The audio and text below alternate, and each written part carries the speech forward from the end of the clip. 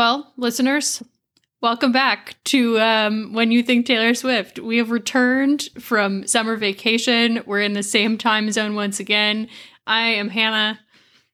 I'm Madeline, and I'm now in Philadelphia. So if there are any Taylor heads in Philadelphia who want to talk some tea, let me know. Any Taylor heads. That's a good one. It's better than Swifties. I think Swifties is the dumbest name in the entire world. But Taylor head, now that's not dumb. Today we hope that you think of Folklore in honor of this little baby having its first birthday this past month. I guess now it's September. We're going to talk about away Folklore. Like a bottle of wine. That it certainly did. In my notes, I wrote about August. This month has never existed before this song. Facts. So we're going to talk about Folklore today. We're going to give you guys some track-by-track thoughts. Who knows what else? You're just going to have to wait and see. Madeline is lounging on a couch right now. We're ready. We're ready to go. My new pink couch. Listeners, if you could only see it. It's amazing. Hauled, actually. You hauled. I got it for $20 on Facebook Marketplace. And I hauled it across the country with my mother. She no really car did involved. Most of the hauling. It was arm day. Yes. So we're ready. We are on a pink couch. There's no better place to talk about Folklore. So let's start off with the opening track. What do you think about this song as an opening track? I think it's a cool opening track. I think it sets the tone for we're kind of going someplace new, but I definitely think for first-time listeners of this album, it has a little bit more of like the poppy, light R&B vibes that Taylor had been playing with before. Like you're not fully submerged into singer-songwriter Bon Iver vibes from track one, which I think is pretty successful here. Yeah. And I think like the opening lyrics too being like, I'm doing good, I'm on some new shit. I remember listening to like hearing this album the first time and hearing the like and then that line, and I was like and like, angels pulled me up to heaven with that. But I do think it sets the tone like very effectively. It's like, yeah, we know you are on some new shit. You just said shit. So I don't know what's happening here. Yeah. But I really love this song, honestly. I think like even I really like it as an album opener, but I also just really like it as a song. Also, I think we probably talked about this in one of the many Taylor episodes, but this song is definitely about Karlie Kloss. Given that it is called The One and it's the number one, and the one is the highway that they would have driven going to Big Sur. Also, like Rosé flowing with your chosen family, that's gay. So I like that we're starting off gay there. Also, she could have called it the ONE, like the one, spelled it out like she did with Seven on this album. But given that it's the number one, she's referencing the highway. I would hear nothing else of it. I also think like when I first heard this song, I was really like, okay, so Taylor and Joe broke up. Mm-hmm. Which is totally, I mean, a sentiment that's echoed throughout this album and Evermore. I mean, sure, it's like narrative fiction or whatever, but I heard this song and I was like, she's on some new shit. It would have been cool if it would have been you. Yeah. Like, when I first heard that, I was like, they are no longer together, which it is still just like such a curious choice. And I'm curious as to what you think about it. Like, definitely we both think and acknowledge that it's probably about Karlie. But also, like, what an interesting choice to start this record with that kind of sentiment. Yeah, I never thought about it like that, honestly, because it's not exactly like this is a breakup song, but it's like a post-breakup song, you know? But it's still like wistfully thinking about the person that you wish you were with, who's different from the person you're with now, which you're kind of okay with. Like, it does seem like she's okay with it. But it does just seem a little bit odd. Yeah.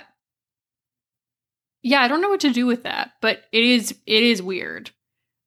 I don't know, and it's interesting that, right, like that kind of like wistful, like longing, is like what starts the album, and then also there are all of these other things like woven, like then we get Invisible String and we get Peace and we get these other like things, but later, but this, it does set a weird tone for like what is going on with her and Joe. I don't know. Yeah, definitely. I do have to say that, like, I like this song a lot, but I'm not, like, obsessed with it.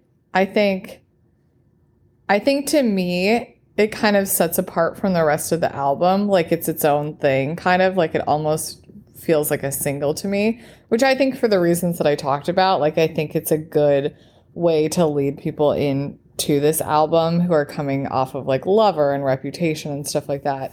But I enjoy listening to it, but it's not like anywhere near my top like Folklore songs or like Taylor songs. But I know a lot of people who it is. Like they really love it and return to it a lot on this album. Yeah, I think also by virtue of it being the first song on the album, like I listen to it a lot because whenever I'll listen to this album in order for the most part. Mm-hmm. Yeah, so definitely. Me too. Then it grows on me in that way too. What are other first tracks for Taylor? Like I think about I Forgot That You Existed. I love that song. People don't really like that song, but I love it. I think it's a great song. I think it's an awesome album opener. Yeah. And I thought that it would kill me, but it didn't. I'm looking at at every album. Okay, so Evermore is Willow.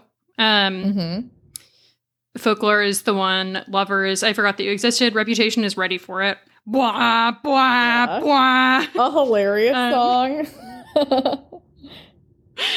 Oh God, dark. 1989 is Welcome to New York, which that's great. Is a curse song, but it fits that album. Red is State of Grace, which, as you know, I'm obsessed with, but it's kind of an interesting opener also because that is a similar tone of being like. No, I'm conflating it with Holy Ground. Just kidding. State of Grace isn't a wistful. Well, it is kind of a wistful song, but it's not. It's a mood setter for sure. Yeah. Speak Now Is Mine. Huh. That's kind of interesting. That is, yeah. Fearless is Fearless. Wow. And then Debut is Tim McGraw. Tim McGraw, I think, is a great opener. That's really interesting. It is a great opener. That's such like a great introduction to Taylor Swift. This is really the order. I know we're not talking about this album. We'll get there eventually, but the order of this album is really interesting. The first three songs are Tim McGraw, Picture to Burn, Teardrops on My Guitar. Oh, 3 bangers. I know. But yeah, really interesting first 3 songs. Yeah. But anyways, yeah, I do think this is one of her most effective album openers. Any other thoughts about The One? No. Then let's talk about Cardigan. What do you think about Cardigan? I think Cardigan is an interesting song. I think I like it. I don't love it, but I think it's doing really interesting things. And it's an interesting song to me that it is so popular and it was like a lead single. And that I think it's kind of like weird and creative and experimental. And it's just interesting to me that it is so popular with like the masses. Yeah.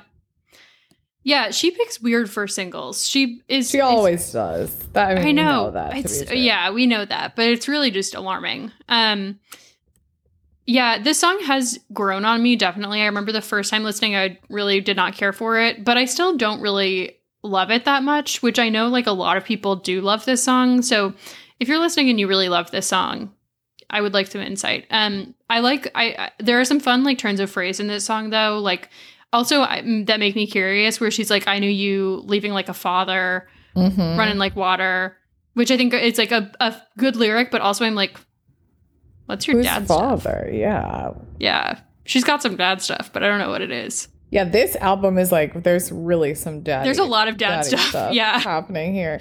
I'm like, what the hell is sequin smile, black lipstick, sensual politics? Like, okay, but like, yeah, again, like Taylor how does that relate to you? I have no idea. Sensual politics. It's like, I okay, guess, well, we well, can definitely like, read into that. I know. All I can really tie there is like the Bleachella post Reputation era, yeah, right. where she that one photo of her that I'm envisioning. But still, yeah, like literally, what does that mean? I still don't know. I do like the sentiment of this song. That like, when you're young, they assume you know nothing. I knew you'd haunt me. I think that that's really powerful. I think we've talked about it a little bit before, but the chasing shadows in the grocery line is so interesting to me because, like, to think about that in reference to celebrity and like anyone Taylor Swift dates, she'll always be like chasing them in the grocery line on tabloids, checking out, which I think that didn't hit me at first. I was like, oh, maybe it's like in your old small town grocery store in this theoretical made up fictional universe. Like you could run into them at the grocery store, where this is like this much more pervasive. If you're famous, like we talked about Stevie Nicks, and what's the song? You'll never lose sight of the woman. You'll never. Woman who haunts you. But if you're famous, you can like never get away from a fellow celebrity ex. Right. Yeah. And it's interesting to think about the ways that the rest of us can't really do that either. I think in like a time before social media, maybe that was actually possible. But we kind of all have our tabloids in the grocery line, which are just inside our phones, you know? And I guess you can actively choose to block someone, which Taylor Swift could too. But she can't avoid seeing them on a magazine at the checkout. Yeah, which I think is also like a classic, like Taylor Swift speaking about like an incredibly personal, like very few people are like dealing with seeing their exes on like, you know, People magazine while they're checking out at the grocery store, but also to like boil that sentiment down to be like, yeah, chasing shadows in the grocery line. Yeah. Is a classic Taylor. Also just the sentiment that like when when you think that you see someone, yes, and you're like, oh my gosh, what would that mean if it was really them? And like 90% of the time it's not them. But that sentiment of like waiting and wondering and like always kind of be on guard for like, what if she does just run into Karlie Kloss in the West Village at like a bodega? It could happen. Heartbeat on the High Line, once in 20 lifetimes. Never forget that I ran into Karlie Kloss. If I can run into Karlie Kloss, Taylor Swift definitely can. I think what's interesting about this song is like, once again, we have no pronouns. It's only kind of just like a free form song, right? Like it's all these references to these little vignettes that don't necessarily get put together. And I think that it's pretty interesting. She has this verse where she says, a friend to all is a friend to none. Chase two girls, lose the one. And then we can obviously think about that as like a reference to Betty and August. But it's also really interesting to think about Taylor and if that relates to her and what she was going through. And we just don't know who's really who. Yeah. We just don't. I think this is also like, again, like she's doing some like really fun wordplay in this song that I think she does like pretty consistently throughout this album, right? Like chase two girls, lose the one. Like, are you losing one of the girls or are you losing the one TM? Yeah. You know? Yeah. Like a lot, I think in this album repeatedly, she does all of these like kind of double entendres and then even further into like triple entendres with like a lot of her lyrics, which is super fun and like clever. And I think makes all of the songs like that much better for like, I think her songwriting is just like really at its peak on this album. Yeah. And it's at its peak because it's getting right with all these double, triple entendres and these loose vignettes that like, sure, you can patch together some of them in like the Betty, James, August trio. But then beyond that, it just becomes like art in a way that's like Joni Mitchell, and we're playing with poetry in songs, and it becomes a lot harder to nail them down, which is both like the beauty and the great masterwork of this album and what makes it a doozy for us Taylor heads. Yes. Taylor heads. Oh God. My last thing to say about Cardigan is, what the fuck is a tattoo kiss? I like that. I knew you'd linger like, I like that line too. I really loved, like, I knew you'd linger like a tattoo kiss. I knew you'd haunt all of my what ifs. The smell of smoke would hang around the song because I knew everything when I was young. But what is a tattoo kiss? I've always thought that when I listened to I just think it's, I think she just phrased it weirdly. Yeah, I think she just phrased it weirdly. It's like, yeah, it's just like a kiss that's tattooed on you that you can't get rid of. I don't think there is such a thing. You made your mark on me, a golden tattoo. Yeah. Okay, well, the next Great American... Nope, not the next. The last Great American Dynasty. I remember when this album came out, I think it was it was Rob Sheffield. He tweeted or something, like, when we... Like, in the 12 hours between Taylor dropping that Instagram post that haunts me and dropping Folklore... He was like, he had already heard the album, and he was like, The Last Great American Dynasty is the best song Taylor Swift has ever written. I think Pitchfork also put something to that effect in their review of this album. And I don't know that it's the best song that she's ever written, but I love this song. I really like this song too. And it was super interesting how many people in my life who are like not Taylor super fans were like really into this song, which I just could not have bet money on this. I thought people were going to be like, too. Why is Taylor talking about stupid old white aristocrats in Rhode Island? But it's a banging song. I mean, I like it a lot. It's so good. I know. I had the same recently. Somebody I work with texted me and was like, who does not really like Taylor Swift, and she was like, I just heard The Last Great American Dynasty and I can't stop listening to it. Like, I'm obsessed with this song. And I was like, of every song, this is the one that like did it for you? I mean, I'm not mad, but I am just like... It just seems like niche. Like, to me, it seems like the lucky one, or like these other or like Starlight or something. Yeah, things that she's done before and that are like kind of just for Taylor and Taylor alone. And it really is interesting to me that one of those has become such a like an access point to people for Taylor. Yeah. I have a weird relationship and history to this song because I have known about freaking Holiday House and the drama that is Holiday House, which is where that's Taylor Swift's Rhode Island home, since my first year of college at Wellesley. My roommate would tell me like every night before we went to sleep the story of Holiday House and how it was rightfully hers. Which I was like, okay, I've never heard about like, I mean, I love like old houses and histories and stuff, but I've never heard anyone in my life claim that a house was rightfully theirs.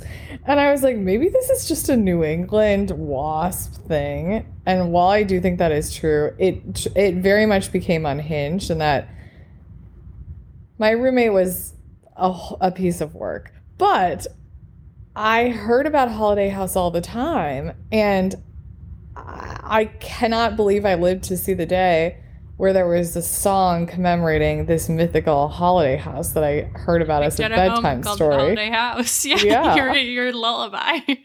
Seriously. It's crazy. I was like, God. Not more Holiday House discourse, but this ended up being good. Oh my God. I don't even know why the house was rightfully hers. I was about to say, what is the lineage? I don't know. It's something like her family supposedly owned it back in the day, which I'm like, when Taylor talks in this song, about like the women with madness, their men of bad habits, and then it was bought by me. I guess one of those must have been her ancestor at some point. And then I don't know, because they lost their oil money or whatever it might be, they had to move to a smaller mansion across the street. So embarrassing. But I think that it really is like the crown jewel of Watch Hill. this town in Rhode Island. And it really is a huge source of gossip, which you understand when you listen to this song. But I can just attest to that in real life, Holiday House is very gossiped about, even now. So to this day, interesting to have it crystallized in a song. It seems like Watch Hill, Rhode Island is a place of great drama. Yeah. Extreme Wasp world there. Yeah. I really love that every night you were told about how it was rightfully hers. I should be living in Holiday House. She was like, I don't like Taylor Swift. That's like, I remember moving in and I put up my Taylor Swift poster in our room. It was like a really cute screen printed poster that Taylor sold on her website for like just a short little bit from like some concert in Cleveland or something. It was like, we had the same one, I remember. Yeah, with like orchids. It was really on cute. It. It was really, really cool. But anyways, I was putting it up in our room and she was like, I don't like Taylor Swift because she stole my house. I was like, oh my, a harbinger of things to come. Seriously.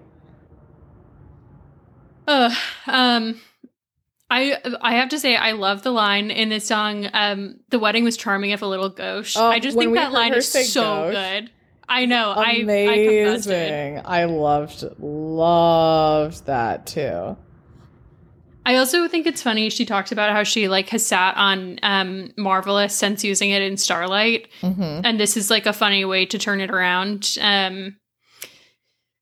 But also, I think like it is interesting just thinking about like people who aren't Taylor heads being really into this song, because I think she also like uses the like classic Taylor Swift country music also device of like having this like narrative, and then in the last like chunk of the song she's like, and that was me. And you that know, country, like, right? Is totally, that yeah, not, like that's, I just think like, I mean, I get that it's kind of like in some ways like a cheap trick in songwriting, but I freaking like it.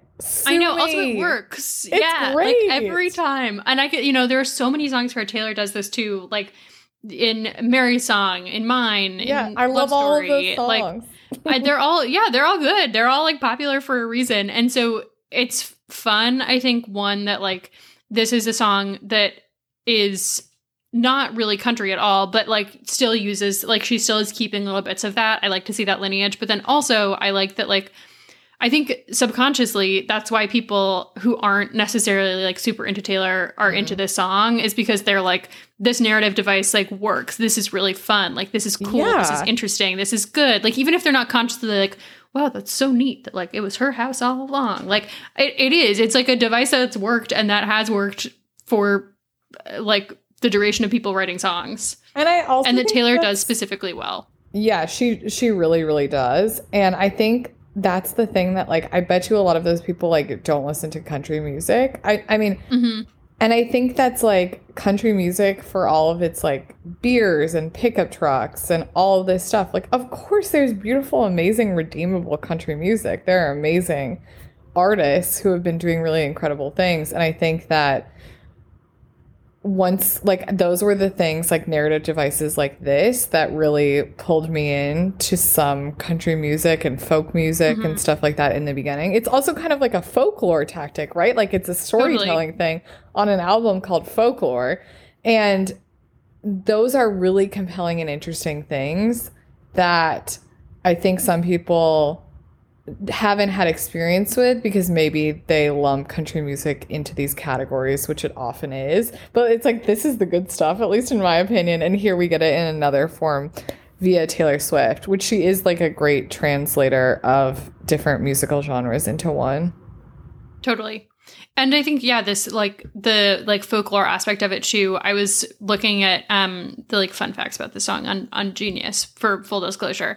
And the like line where it's the bridge where she's like, they say she was seen on occasion facing the rock staring out at the midnight sea in a feud with her neighbor. She stole her dog and died at Key Lime Green. Like, I it love was actually the neighbor's. Green. I know, it's so good, but it was the neighbor's cat. But it's like this fun, you know, like she's like now twisting this story as like all of these like neighbors are twisting the story about who this woman was. Like she takes it another step, you know, like just all of these like turns and turns and turns. Mystical time. Do you think she was like, no violence can be done to cats? I must honestly, say probably.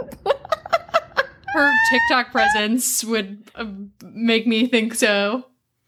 I do love that part. I think this song is such a good representation to me of like nerd Taylor. Like I just imagine Taylor like sitting in the archives, like just surrounded by newspaper clippings that she has in like some giant folder in the basement of this house. And I think like we know that she's been nerding out on the history of this house for like a long time, but to turn it into a song just seems like the perfect quarantine activity. And also like her really up in her shit. Like this is her bag. Yeah. Yeah. And she talked about that too in like the long pod sessions where she was like, everyone I know got so tired of hearing me tell this story over and over to every single person who came to my house that I made it into a song. And it's like, yeah, like this is really, you're in it. You're living in your world right now, writing this song and turning this like thing you won't stop talking about into a song that now makes people get really into you. So, and it just is so interesting because I think like, as I said, like Watch Hill, as evidenced by my first year college roommate who still lives there, at least partially, is an incredibly gossipy, waspy place. And it just really is interesting in that like Taylor still really is the Rebecca of Watch Hill to this day. Yeah. And people are constantly hating on her and gossiping about her there. And she doesn't give an F. It seems to be, which we love her for. Yeah. Charming if a little gauche. There's only so far new money goes. But it can go as far as to buy you a $27 million house. Is that how much it costs? Island. I feel like I remember seeing that in like People magazine or something, but I might have made that up. Let's see. I really want to know, like, which I get is like a security breach, but like, where does Taylor have houses now? She was kind of into property flipping for a while. Like, yeah, Cape Cod place? Okay. The Hyannis? Yeah, that was like Scott. A real estate investment. I feel like Scott. But so like Taylor definitely, I would think, still has a place in New York. She bought it for $17 million cash in 2013. I wonder what that... $17 million cash. I like that they specify she showed up with that suitcase everybody thought she was hiding in. That was just her house money. But what do you think? So I think she must have some kind of place in New York. I think so too. Yeah. Do you think she still has the Nashville place? Yeah. Yeah. And then she has a place in LA. Does she though? She has a place in London. I think so. Also, like, where is she hanging out? Where has she been for the past like year? In upstate, like Long Pond is in upstate New York, right? Yes, but she recorded it in her house in LA. She built a recording studio. In LA, though. Interesting. Ooh, which is apparently the Samuel Goldwyn estate.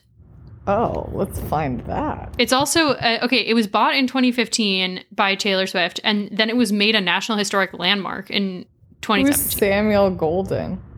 I don't know. He's a Polish-American film producer. Fascinating. I can't say I'm not sure if I love the look of it, but I want Taylor to do an architectural digest so badly. Dude, yeah. An open door. Wait, what was the one that she did the 73 questions in? That was Nashville, right?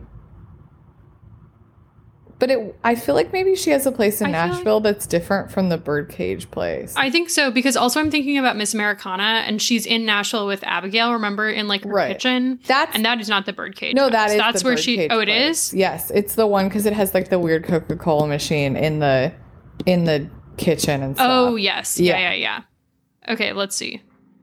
She's in LA when she does the 73 questions. Oh, interesting. So is that this? That's the house, yeah. I have to rewatch this. Me too. I feel like they don't show very much of the house in it. No.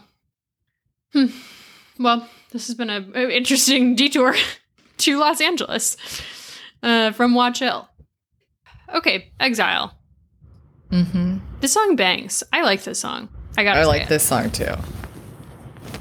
I like that it starts out in this like super low, not very Bon Iver sounding voice, and it's like all baby, and then we turn it all the way into when Justin Vernon like screams so step right out.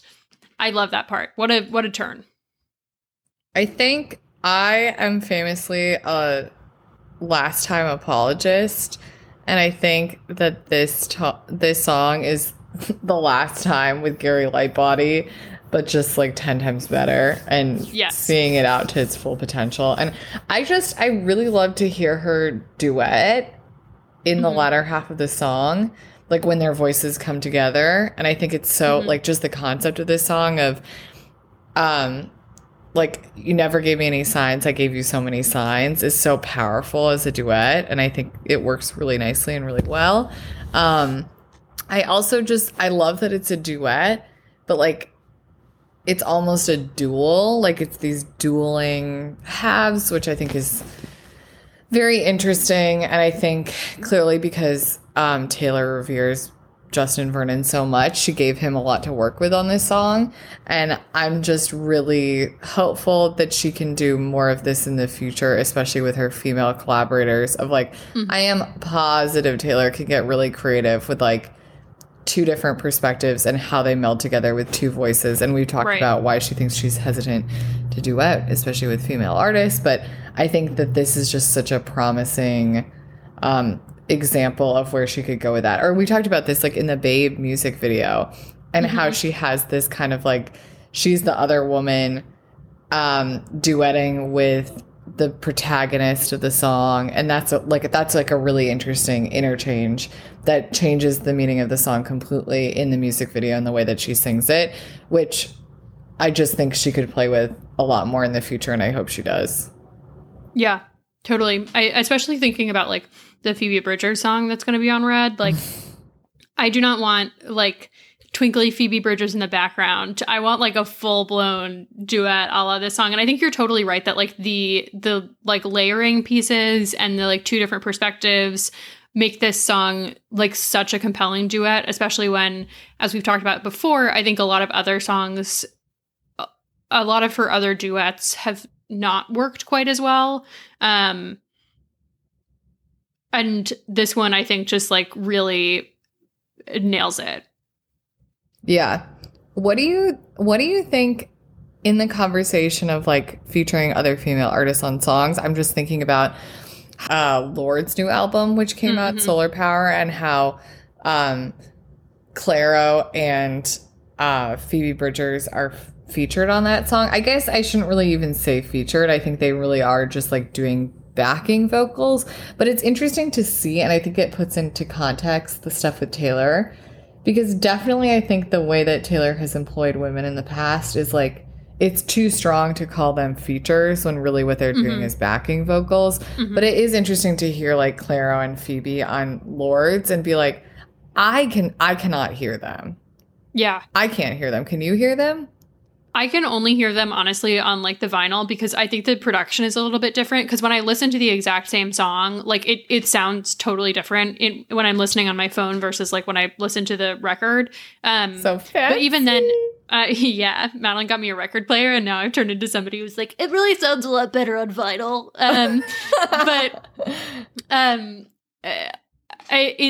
It is interesting. I only hear them, though. I can hear them there, but only because I know they're there and because I'm listening for them, you know? Like, I don't think that if I didn't aggressively, like, listen to both of those artists and, like, know what their voices sound like pretty well and also know that they're featured on certain songs, I don't know that I would hear them. Yeah. And it is interesting. I agree, because I don't know that this is, like, a good thing or a bad thing, or if there is any, like, value judgment to be had here. But like with whatever that song is called, You All Over Me with Maren Morris, like Maren Morris is backing vocals there.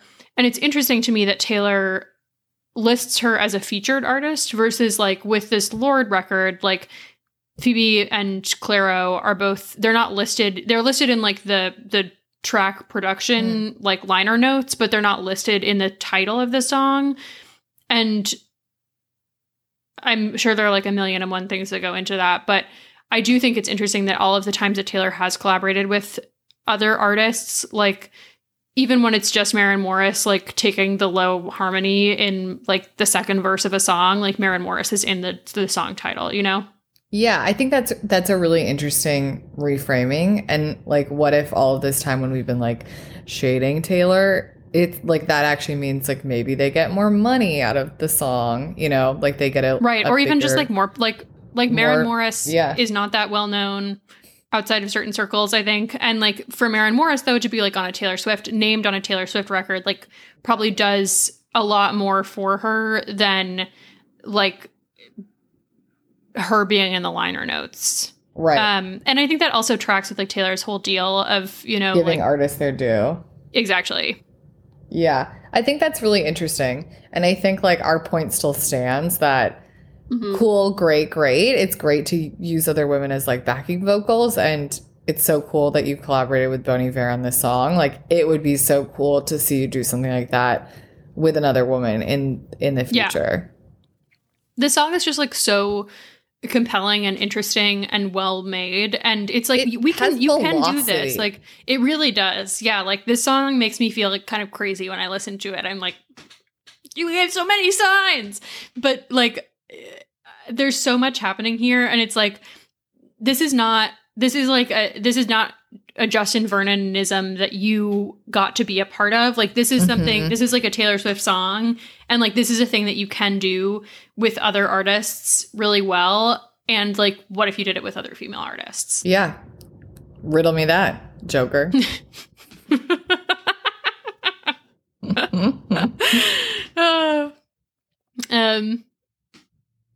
Yeah. What do you think about like You Were My Crown, Now I'm in Exile, Sing You Out? I just never quite understood what You Are My Crown means, but I think we talked about this actually around the same time that Folklore came out, of like the conversation between, or maybe it wasn't this, but like there's You Are My Crown, Now I'm in Exile, Seeing You Out in this song. And then in Hoax, there's My Kingdom, Come Undone. Like there's some kind of through line there. I don't really know what it is. There are like a million through lines on this album that I don't think we're going to get to on this episode, but there's some super interesting, like, and across Evermore too, but like, right, this kingdom, palace, crown situation happening, this fire to ashes, the trains that are running all throughout this album. There seriously is a lot of work to be done on piecing them together. And I commenced that earlier this summer and I never quite finished my research, but yeah, some really interesting narrative devices that just show up again and again and again, and I think are worth unspooling a bit more. It really makes me want to see, like, I feel like Taylor Swift has a room in every house that is just like threads of yarn between like all of her songs. Like it's just like a full, like, we're beyond like the meme of the guy pointing to the whiteboard. Like this is like an entire universe that it's a universe building in songs. And then I have to imagine also has like a physical representation of, and I just want to know what it looks like. Me too. And it's like, is it just that she has like a word mood board and she's like the mood board for this album is trains? Which I kind of think maybe in the case of Trains, that might be, it could be partially true that that's just like a feeling she wanted to invoke on this record, was back to Hogwarts energy. But I think in the case of a lot of them, there's a lot more significance. Like, if I'm on fire, you'll be made of ashes too. And then there's like a song right after that where it's like, we'll get to it, but then they burned the rodeo down. Yeah, they burned the rodeo down, and then but there's a direct parallel with like, if you're on fire, I'll be made of ashes too. And then there's like, I'm the ash from your fire. Oh, I'm ash from your fire. Yeah, my best laid plan, your sleight of hand, my barren land. I am ash from your fire. Exactly. And like a few songs before that, she says, if you're on fire, I'll be made of ashes too. Right. And it's like, that's not an accident, you know? Yeah. No. That's why I really had a big theory about Portrait of a Lady on Fire in this album, which I think is still, there's like absolutely no way Taylor Swift has not seen Portrait of a Lady on Fire. There's too many cliffside screaming sapphic between fire this and Evermore moments. Like she absolutely got really into that movie over quarantine. Like there's too much. Let's talk about My Tears Ricochet though, speaking of ashes. Okay, My Tears Ricochet, this is a really interesting song. I am fucking obsessed with this song. Yeah, I love this song. I love this song. I love this song. I love this song. Again, I think this song has insane velocity and momentum. Mm-hmm. And it cuts so deep. I really think that this song is about Portrait of a Lady on Fire. Again, yes. But I will concede that most likely it is about Scott Borchetta. We'll do a Portrait of a Lady on Fire deep dive episode. It will be 7 hours long, but we will have one. Yeah, I mean, it's so, like, there is totally velocity in this song. Like, all of this build up to the bridge where she, like, I still talk to you when I'm screaming at the sky. Ooh. Oh, it really sends me over the edge. I also think the line, and it's so, like, the song is so sad too, as at the same time that it is so angry. Like, I didn't have it in myself to go with grace, because when I fight, you used to tell me I was brave. Like, shivers. Yeah. I think My this stolen is lullabies, really her standing in her power, and I think, it seems so much more mature than like a mean, because it's like, this is someone who knew me and who loved me and who I loved back, who hurt me. And the feeling of like blood curdling anger towards him is so much more complicated than just like, you're bad, I hate you, go away. Yeah. And it is really interesting because it's like this song that is like, in all likelihood, about Scott Borchetta, like also so perfectly captures the like post breakup sentiment when you're like really mad at somebody and you're like trying to hold like how angry you are and how you're like, fuck you for all of these things you did. Like, you're bad. And then also the other part of you that's like, but also like, I loved you and you love me and we have all these good things. And I don't know how to have both of these emotions at the same time. And I don't know like what to hold on to and what to throw away and like what to do with all of this stuff that I feel, like, is so perfectly boiled into this song, into this like really tightly wound energy that then, like, I still talk to you and I'm screaming at the sky. That line just like sends me into the ether. Seriously. And like, if I'm dead to you, why am I all you think about? And that's like so real about any kind of breakup, of like, sometimes hating's right. Like, the thin line between hating someone and loving someone is so thin sometimes, you know, like, it's it's just like, you can aim either for my way. heart, go for blood, but you would still miss me in your bones. Like, exactly. You can do all that. You can say all this shit. Like, why are you so obsessed with me? All I want to know. Blowing up my phone. To hate someone, you've got to be obsessed with them, pretty much. Yeah. And to like, to get all of that emotion into this song that again is about like her manager is like so powerful.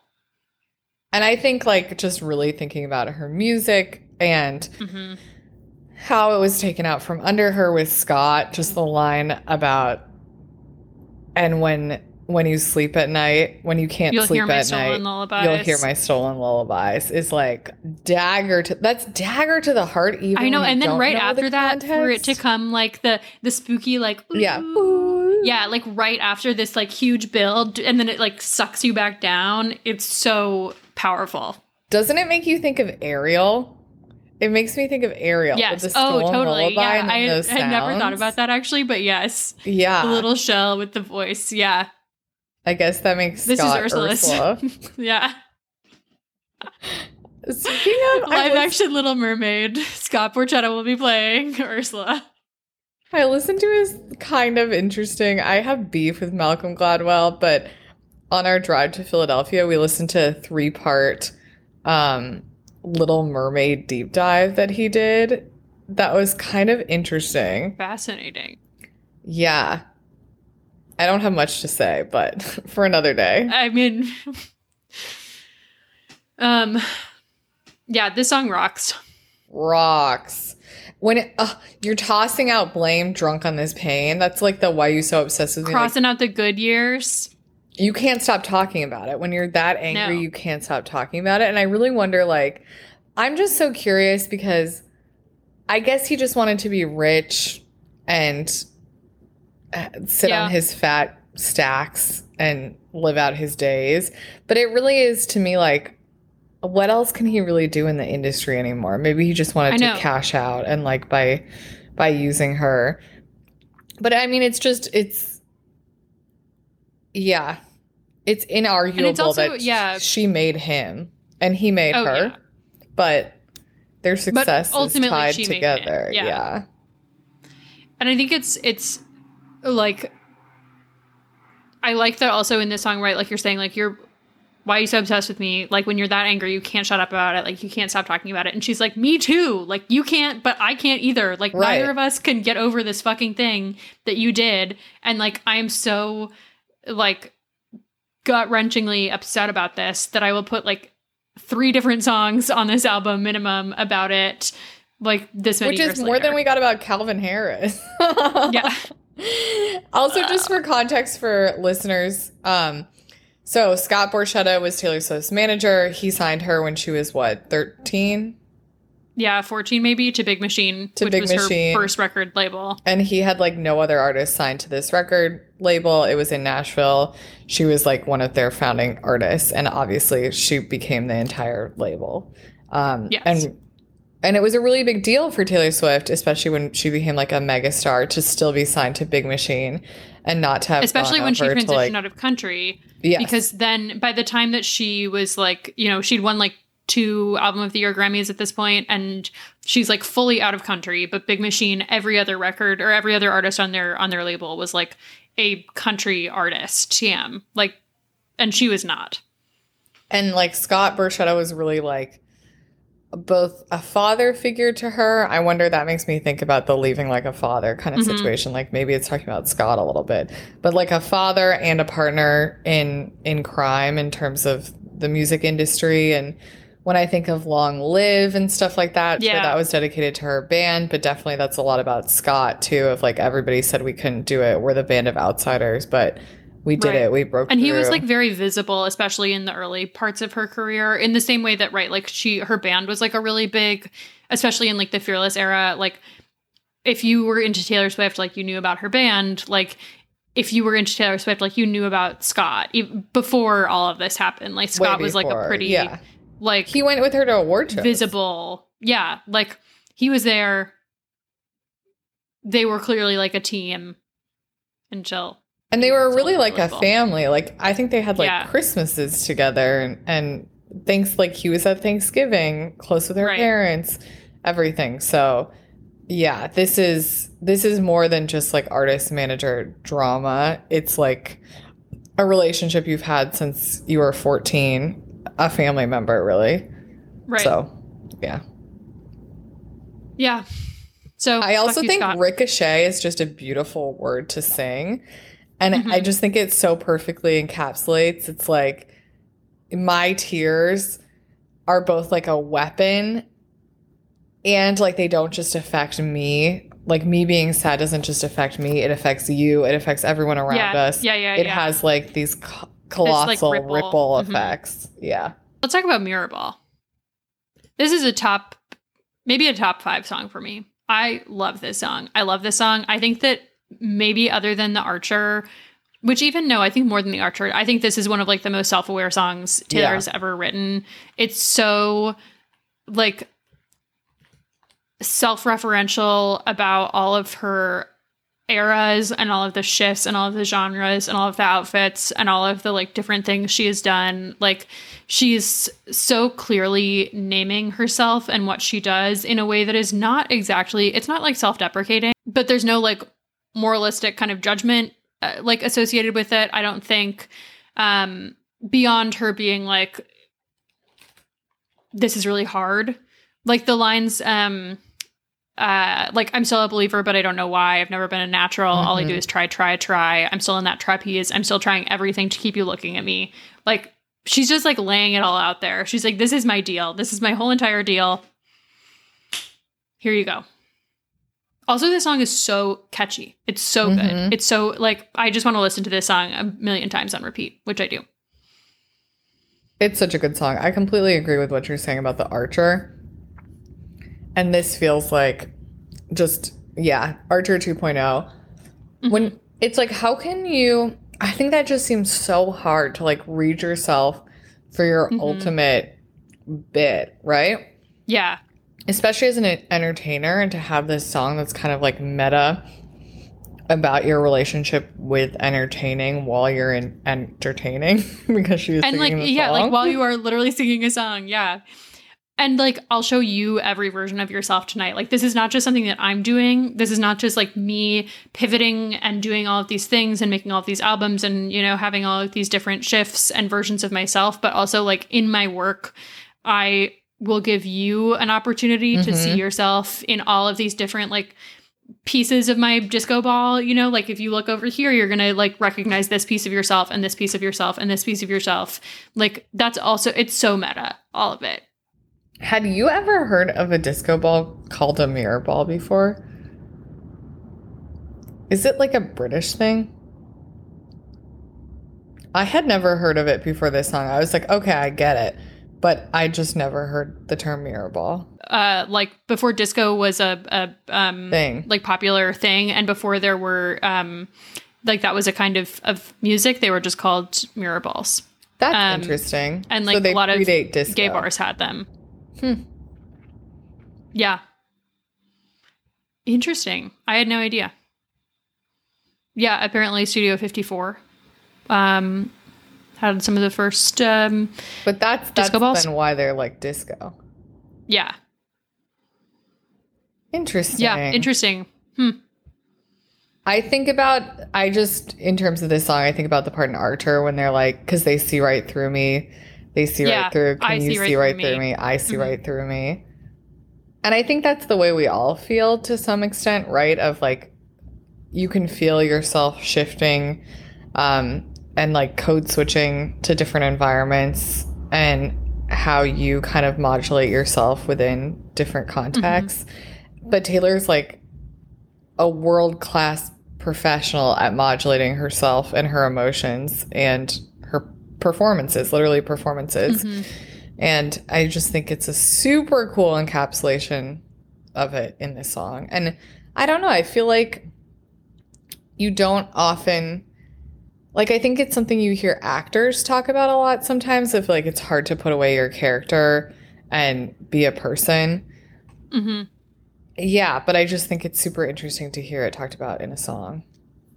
Thinking about Nicole Kidman saying she stayed in character for 5 months while she was filming 9 Perfect Strangers. What? Which is a show that's not worth staying in character for 5 months. I didn't know. It is a crazy. She did that weird accent for 5 months, and apparently she wouldn't respond to anybody. Mean? She wouldn't respond to anybody who called her Nicole. She would only respond to Masha. She's fucking that. I'm gonna watch the most. But it's like, okay, that seems like a pretty character. Like, I mean, an insane character and one I would not want to linger with. But also, like, what do yoga and like eat smoothie bowls all day and speak in your like bad weird Russian accent? Nicole Kidman literally cannot do an accent. No. I feel so grateful whenever they let her just like do her normal voice, because I'm like, she can't. Like oh my God, in The Undoing, that was so painful to hear her speak. I'm just like, I really like Nicole Kidman, but I am not convinced that Nicole Kidman is a great actress. Like, she has a mode. Like, she's got a very cold, intense thing that she shifts into, and I like it. But I think it's really the accent thing that trips me up. Of like, also, she always has such terrible wigs. Which I know is not up to her, but like the combination of the sound of her voice and then like the most ugly, weird wigs they put on her, I'm like, I got nothing for you, Nicole. I love you. Like, I really do like her, but like yeah, I like steely her is too. the word. She's like steely and scared. She's always steely and scared. Like, even in Nine Perfect Strangers, she's kind of scared. Anyways. And love Russian. Her, but I'm not sure if she's I don't know. Well, I actually do have something else to say about Mirrorball. I was having a long talk about climate change today, and I've just been feeling really emo about climate change. And I was listening to Mirrorball after I had this conversation. And what do you think she means by when she says, I know you say the end is near, but I'm still on my tallest tiptoes? I was just like, when she said the end is near, I was like, yeah, the end actually is near. I guess I'm curious what you think it means just in the context of this song. Like, the party's almost over. Yeah. Well, I've read some stuff where people are saying, and maybe she has said this too, that like the next piece, the like when they called off the circus, burned the disco down, they sent home the horses and the rodeo clowns, like that's like when the pandemic hit. Like, she's talking about like the lack of like being able to perform live music and being able to like having her whole like career mode turned upside down. That totally makes sense. So I think that is maybe more what she's referring to, but also the end is near. Okay, let's talk about 7. Pharrell, Taylor Swift. These like 2 songs are like back to back to me read as, well, not really, because she said she has never been to therapy, but this is like her therapist telling her to do some like self-work and then some like inner child work. Yeah. Absolutely. I could not agree more. Like, really interesting. Like a fever dream. Yeah, totally. It's like kind of out of place. And I don't know where it would be. It doesn't really, it does fit in this album, but musically it is really like singular in a way. Yeah. I'm just so curious about this song and like where it comes from, who she's speaking to. Like, is she speaking to an inner child version of herself? Is she speaking to, like many people think or whatever, like a friend she had in childhood? Yeah. Is it a lover? Like, who and what and where are we dealing with? Like, we think about like these poetic vignettes with this album, and I think that none of that is a better epitomization than this song. Right. Yeah, like what's happening? Like, we'll move to India forever? Yeah. Why? What does that have to do with that? Which, like, I get that maybe the point of this is, like, you know, when she was a child and she was feral and she would scream all the time, like, things just didn't, like, necessarily have to make sense. So, like, sure, pack your dolls in a sweater, we'll move to India forever. It's like, I know places like, from Muna. Yeah. India is, I know places, I guess. I don't know. Yeah. But and, like, your dad is always mad? Yeah, I think your house is haunted. Your dad is always mad, and that must be why. I have like a fully fleshed out theory about who I think the dad in this song is and how it's related to the other songs, but we'll do a separate episode to get into that. But we can be pirates. You won't have to cry or hide in the closet. I do think there's this... Hide in the closet? Yeah. Yeah, I mean, obviously hide in the closet. Okay, Miss Girl, yeah. But we talk about, like, she's talking about Peter and Wendy and other songs and this, like, fairy tale thing that thread that goes through this entire album, and thinking about the theme of folklore and telling stories. It's like, how do you tell stories to help yourself escape from a situation that isn't so great? And how can, like, the stories that you tell someone else, even if they'll never come to fruition, like they're never going to move to India forever, but how is there comfort in the story of it for each other? And I think it's really interesting because like that's Taylor Swift's talent, right? Is like world building through stories. Right. And seeing like her we've talked like about try to before, offer that. Like building, like having something small, something like that is literally like the song Enchanted, which is like this beautiful sweeping love song that is also about like a one-time encounter with Exactly. a person you'd never meet again. Like, and that's what she's doing, you know, like, so no, she's a crazy passed down like person. folk songs, our love, yeah, like our love lasts so long, even though I can't remember your face, even though we only met one time at a party, even though like we dated for 2 weeks, even though like we were never officially together, even though like blah, blah, blah, blah, blah, blah, blah, blah, blah, you know, ad infinitum. But it is like that is what I think she's, or how I read this song in some ways. At least those lines of like passed down like folk songs, our love lasts so long. Mm-hmm. Yep, totally. Right, like how can like the crystallization of that feeling in a song make it something greater than the real interaction itself? I've been thinking so much about the line from Solar Power where Lorde says, I can make anything real. Mm-hmm. That's just been like my big takeaway from Solar Power. And I think that's such a beautiful and amazing sentiment. And I think that's like the thesis statement of Lorde's album, is that like the key to the universe that she's found is like in my head, in my mind, in my experience, I can make anything real. And I think that that's like really tied to Taylor and what she has always done by making like mountains out of molehills. And also like super beautiful what she's doing for her friend or for herself in this song of being like, I can make anything real. Like by telling this story, by making it a song, it can take away the bad things. Yeah. I like that read and that sentiment. And I think that is definitely like what underlines a lot of her songwriting and art. It's interesting to think about like the speaking to yourself thing, because Lucy Dacus's song Hot and Heavy, and that's her talking to her younger self. Mm-hmm. You know? And it's so interesting to think about Taylor being like, I think your house is haunted. Your dad is always mad, and that must be why. I think you should come live with me. We can be pirates. Like, I'll play with you. I'll play with you because I did my inner child meditation, and that's what I'm going to do to you now. Like, I'm going to raise you. You won't have to hide in the closet. It's just so interesting to think about, like, what is, if this really is a song where she's addressing herself, because Lucy Dacus, like, just did that. And I think it was really effective. Yeah, and that makes that line interesting too, of like, and though I can't recall your face, I've still got love for you, you know, like I can't quite like pull exactly who I was at 7 years old, but I know the sentiment of who I was, and like I still love who I was, even though I don't have like every contour lined out beyond like these little bits and pieces. Yeah, that's really interesting. Yeah, and like shout out to Pennsylvania in this song, Taylor Swift's birthplace. I love to see. I should Christmas go to tree Why farm. Missing.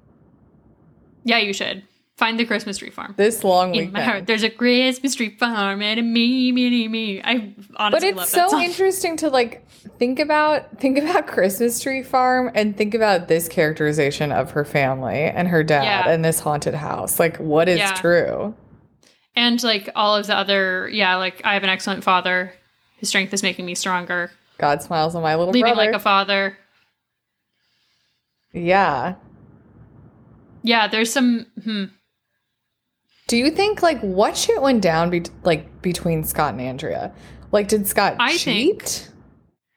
I think that like Scott, and this is mostly based on like his characterization in the Miss Americana documentary, but like I think that Scott got too wrapped up in like the business of Taylor Swift and like not the person of Taylor Swift. Like I think that like when they're talking about like the Violence Against Women Act, whatever, and he's like, you know, talking about like Taylor being stalked and stuff. Also, did you see that somebody broke into her house? Like every other week somebody breaks into one of her houses. How does that like really change you as a person?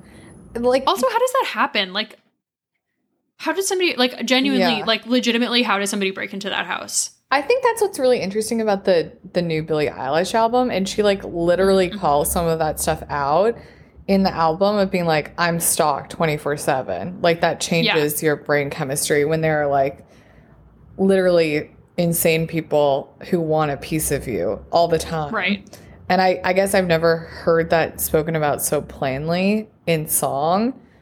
You know, like, celebrities always talk about it, like, obtusely in, like, interviews or whatever. Or, like, the pressure of celebrity, like, your eyes being on you, but, like, people breaking into your house and, like, it's like this thing where it's tracking your whereabouts. Nobody likes to hear about celebrities complain about that they're so famous that people want something from them. But it's like, and we talk about, like, the paranoia that's so, like, pervades Taylor Swift's discography, but it's like, that's so true. It's like, I get scared walking home at night, and of course, like, Taylor Swift has security and all these things, but she has, like, legions of people who want to harm her or, like, and even with legions of people whose job is to protect her from those people, like, people still break into her houses, like, people every still day. You know, like,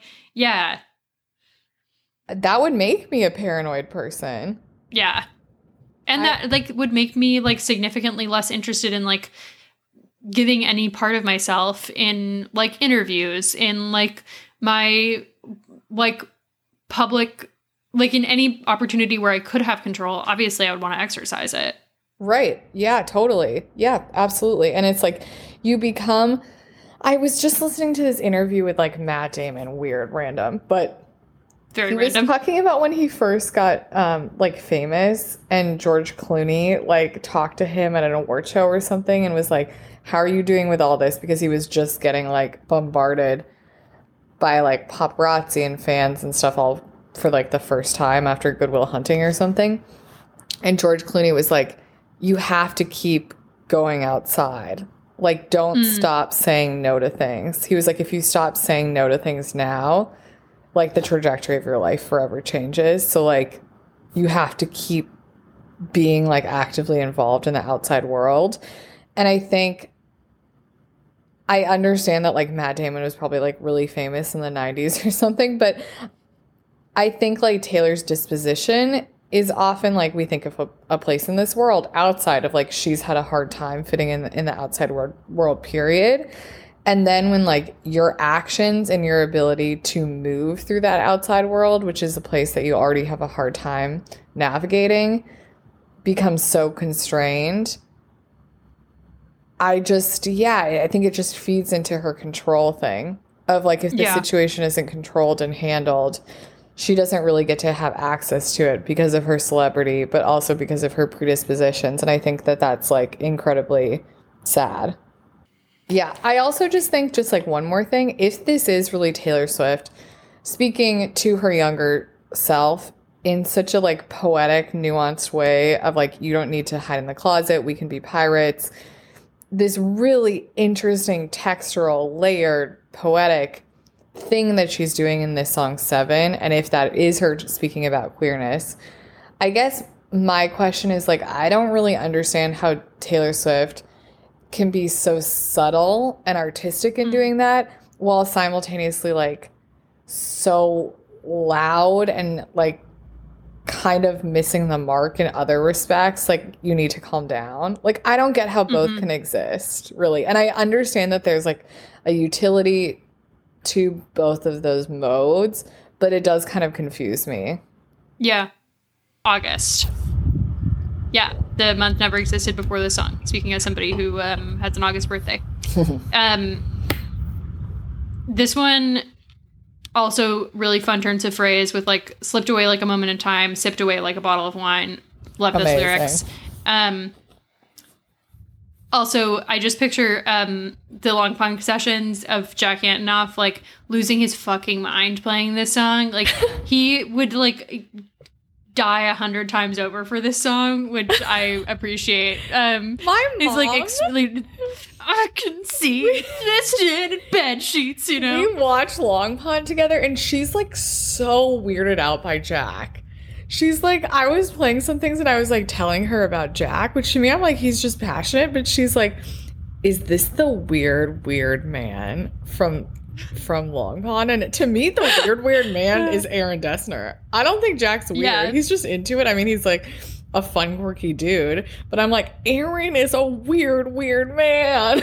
That she's like incredibly weirded out by Jack Antonoff. He is a lot in the Long Pond session. He's if that was the first time I'd ever seen him, I would also be like, something's up with this guy. Like, this guy that is like 100% either on something or like should be on something and isn't. He's like on the verge of like bursting out of his skin the entire time. Mm-hmm. But I'm just like, he just loves these tunes. I know. He's jamming with his friends. He's having a good time at the Long Pond sessions. Yeah, this song is so good though. I mean, so good. Just a great song. Whatever, she can tell me whatever she wants about the fucking teenage love triangle, but I don't care. This song is just good. And I love the like, you're back beneath the sun, wishing I could write my name on it. It's just, this is really a great encapsulation of that feeling of like, I know that we're not going to be together, but like, remember when we were? Yeah. Yeah, and you were mine. There's also like little echoes of Strawberry Wine here to me. Like, will you call when you're back at school? Like, August slipped away like a bottle of wine. Never have I ever before. Deanna Carter, her legacy lives on in August. Do you think that whole thing is about like losing her virginity? Maybe not Taylor's, but this character. Never had I ever before. That's how I've read it. Yeah. Mm-hmm. Back when we were still changing. I just have to say, Meet Me Behind the Mall. When I heard Meet Me Behind the Mall, I was like, I will never be the same again. I love this song. That's such a good lyric and just like phenomenal. Like, that's life. Yeah. That's life in a Tim McGraw kind of way. That is so good.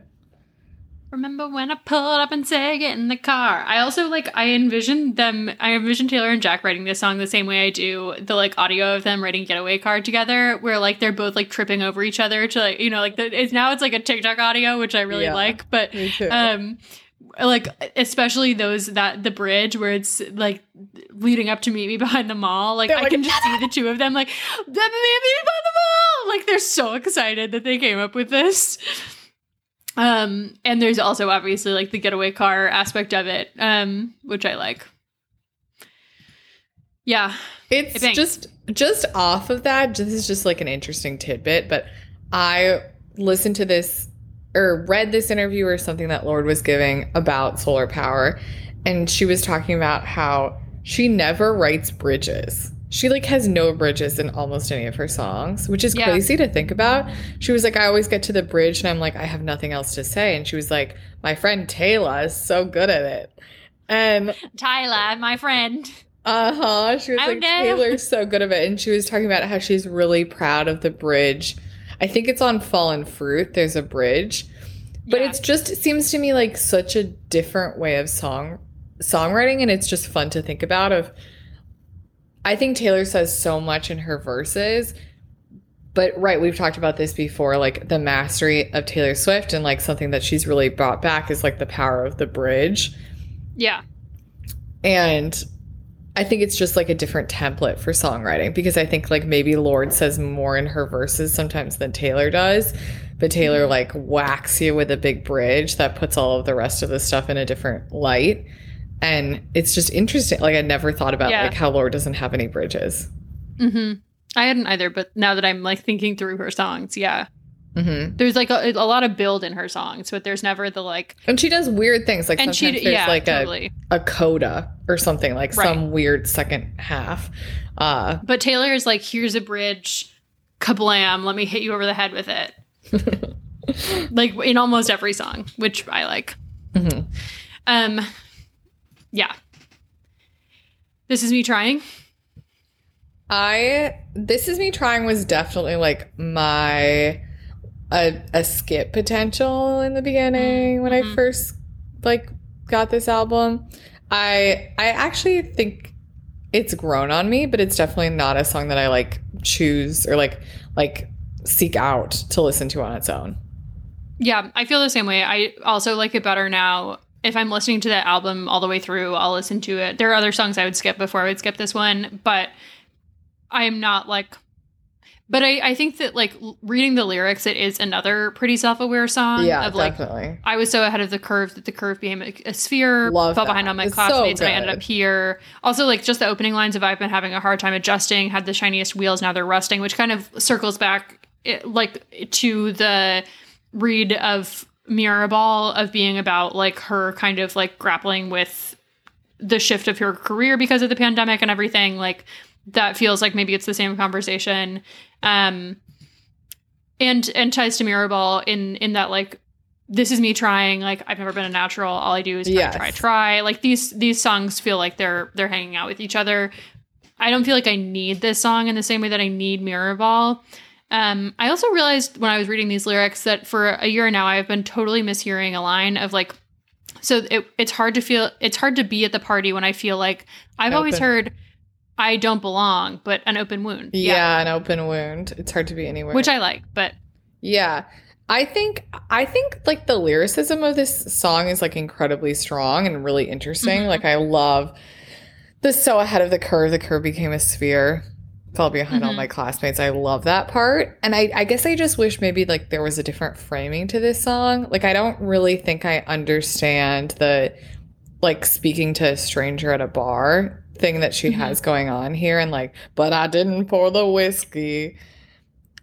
I guess I just, like, don't really get it, which it's, like, just a choice that she made. But I think often, like, this song is also put into context about, like, addiction and alcoholism and stuff like that. Yeah, and, like, depression with the first verse, which she talked about in the Long Pond session. She's like, the first one is, like, depression, the second one's about, like, addiction and not having a drink even when you really want to drink. But it's like, I don't feel like anything is all, like, they're both, like, there's, like, stuff here that I can see, but it doesn't feel like it's all the way, like, a fully finished thought. Yeah. Which I think is, like, I agree. I think the lyricism is, like, really beautiful in some spots. Like, I really like, it's hard to be anywhere these days when all I want is you. You're a flashback in a film reel on the one screen in my town. Like, that's a really, like, compelling part, but I don't feel like the song as a whole works quite as well.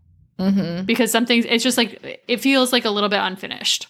Also, I just, like, really get the feeling, a feeling I don't get when I listen to Betty, but a feeling I do get when I'm listening to This Is Me Trying. Like, she's singing from a man's perspective.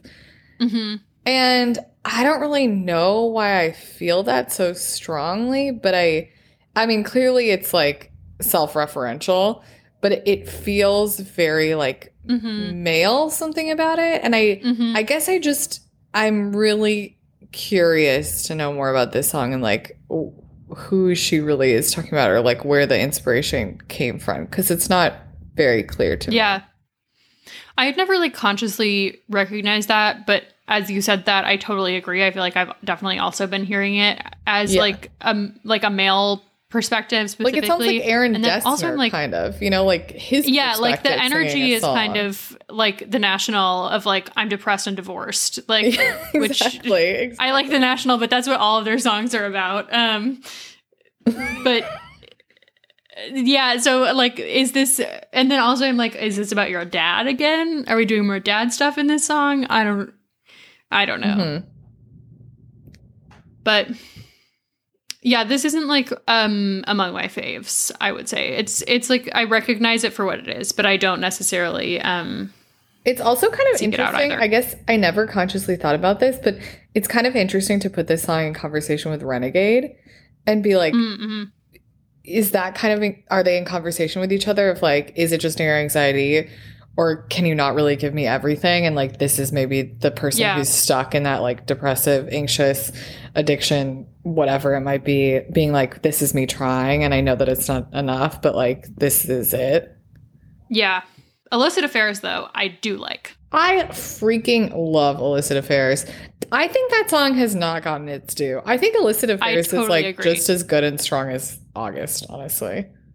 I think, like, this song to me in like all this, you don't talk about like all these songs having like velocity and momentum. Like this song, I think maybe has the most out of all of it. Like it starts out with this like kind of twinkly thing, and then you run into this like snarling, like you want to scream, "Don't call me kid, don't call me baby. Look at this godforsaken mess you made me. You showed me colors you know I can't see with anyone else." And it's so and you know damn real. well, you know.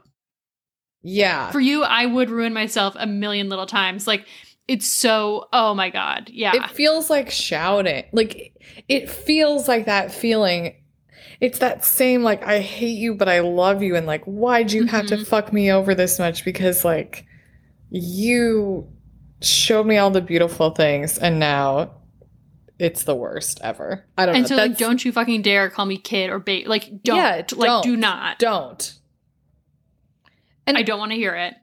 Yeah, is this song not part of the August Cardigan Betty trilogy? Like, not technically, but like I feel like this feels more to me like part of the trilogy than like August in a lot of ways. Because it's like meetings Cardigan in yeah. parking lots. It's like that's exactly what they did. They met behind the wall. This is August singing to James or whatever. I also love like the line at the beginning, "Tell your friends you're out for a run, you'll be flushed when you return." Mm-hmm. Like, ooh, that is so illicit. Like that felt so like scandalizing. I was like, that line every time I hear it gets me. But yeah, this song rocks. I love this song.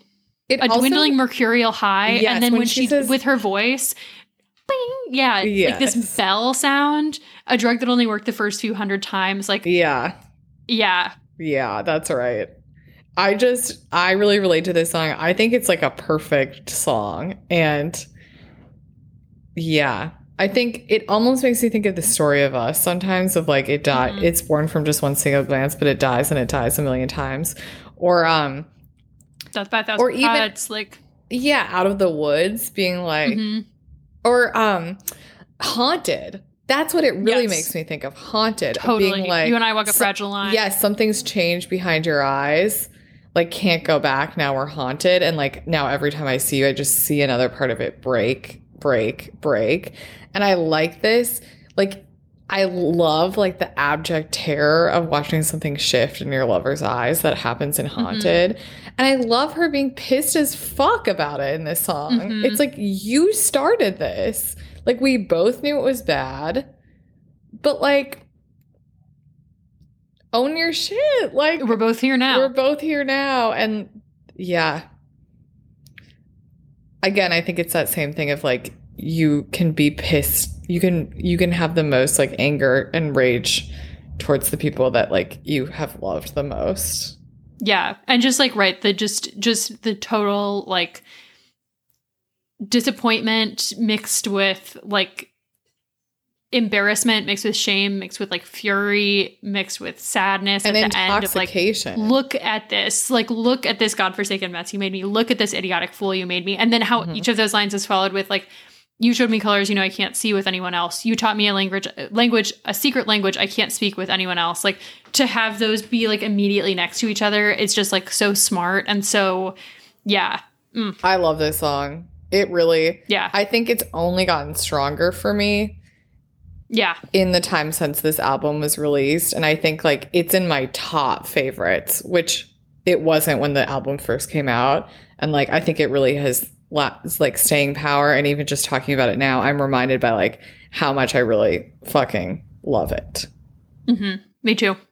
Oh yeah. One more thing, just tiny, about illicit affairs, when she says, "And you know damn well that I would ruin myself a million little times." That just really gives me huge Sally Rooney normal people energy.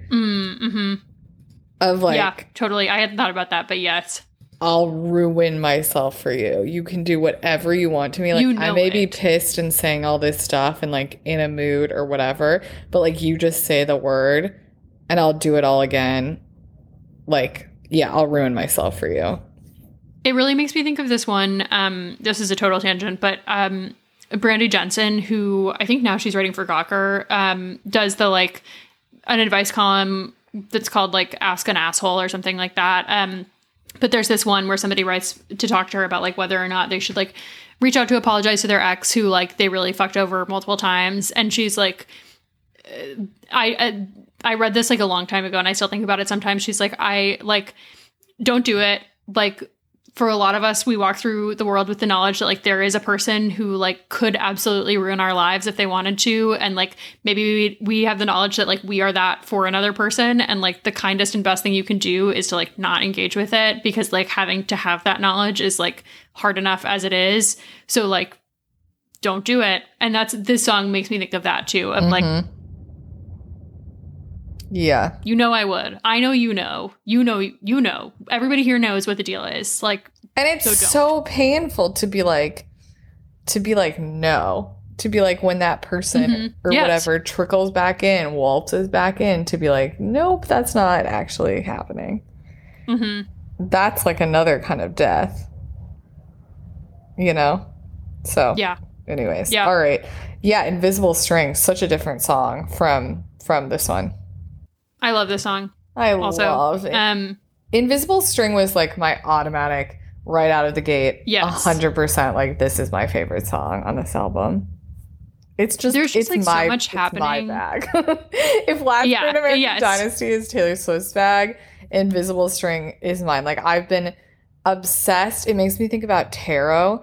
And I can't remember what card it was because I haven't done tarot in like years at this point. But there was one card when I was really into it, which maybe, Hannah, you'll get, but like my interpretation of it was always like these literally invisible strings, like these, I would always think of it as like spun gold. The world, yeah. I'm not sure if I don't know if for me it was the world, but I have a deck where the world, the card has like all of these, the like imagery for it is like essentially like all of these woven strings, like kind of like it looks tangled at first and then you see they're all like connected to each other. Like it's very beautiful, but that's what I think of. Yeah.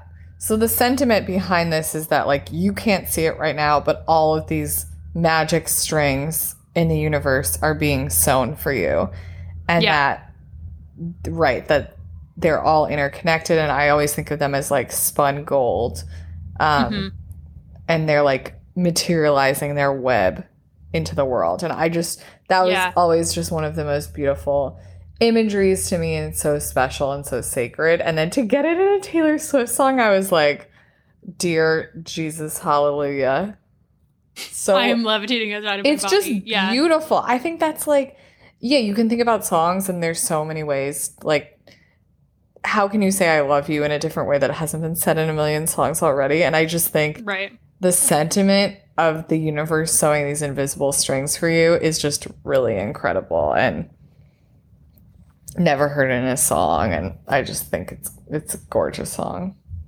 And I think there's also like something that I similarly am obsessed with the song, like immediately upon listening was like, I love this song. And I think that also the way I listen to it has kind of like grown in that, like, what I think is really, really interesting about what she's doing here is that like she's simultaneously saying like there was this one single thread of gold that tied me to you. Like there was there were all of these things, but then she's also saying like, isn't it just so pretty to think that there were all of these invisible strings? Like they're like, these aren't really that, you know, like at the beginning where she's like, I was on some green grass and you wore a teal shirt. Like, that could be it, you know, when like really there's nothing to tie between like sitting on green grass and wearing like your teal yogurt shop shirt.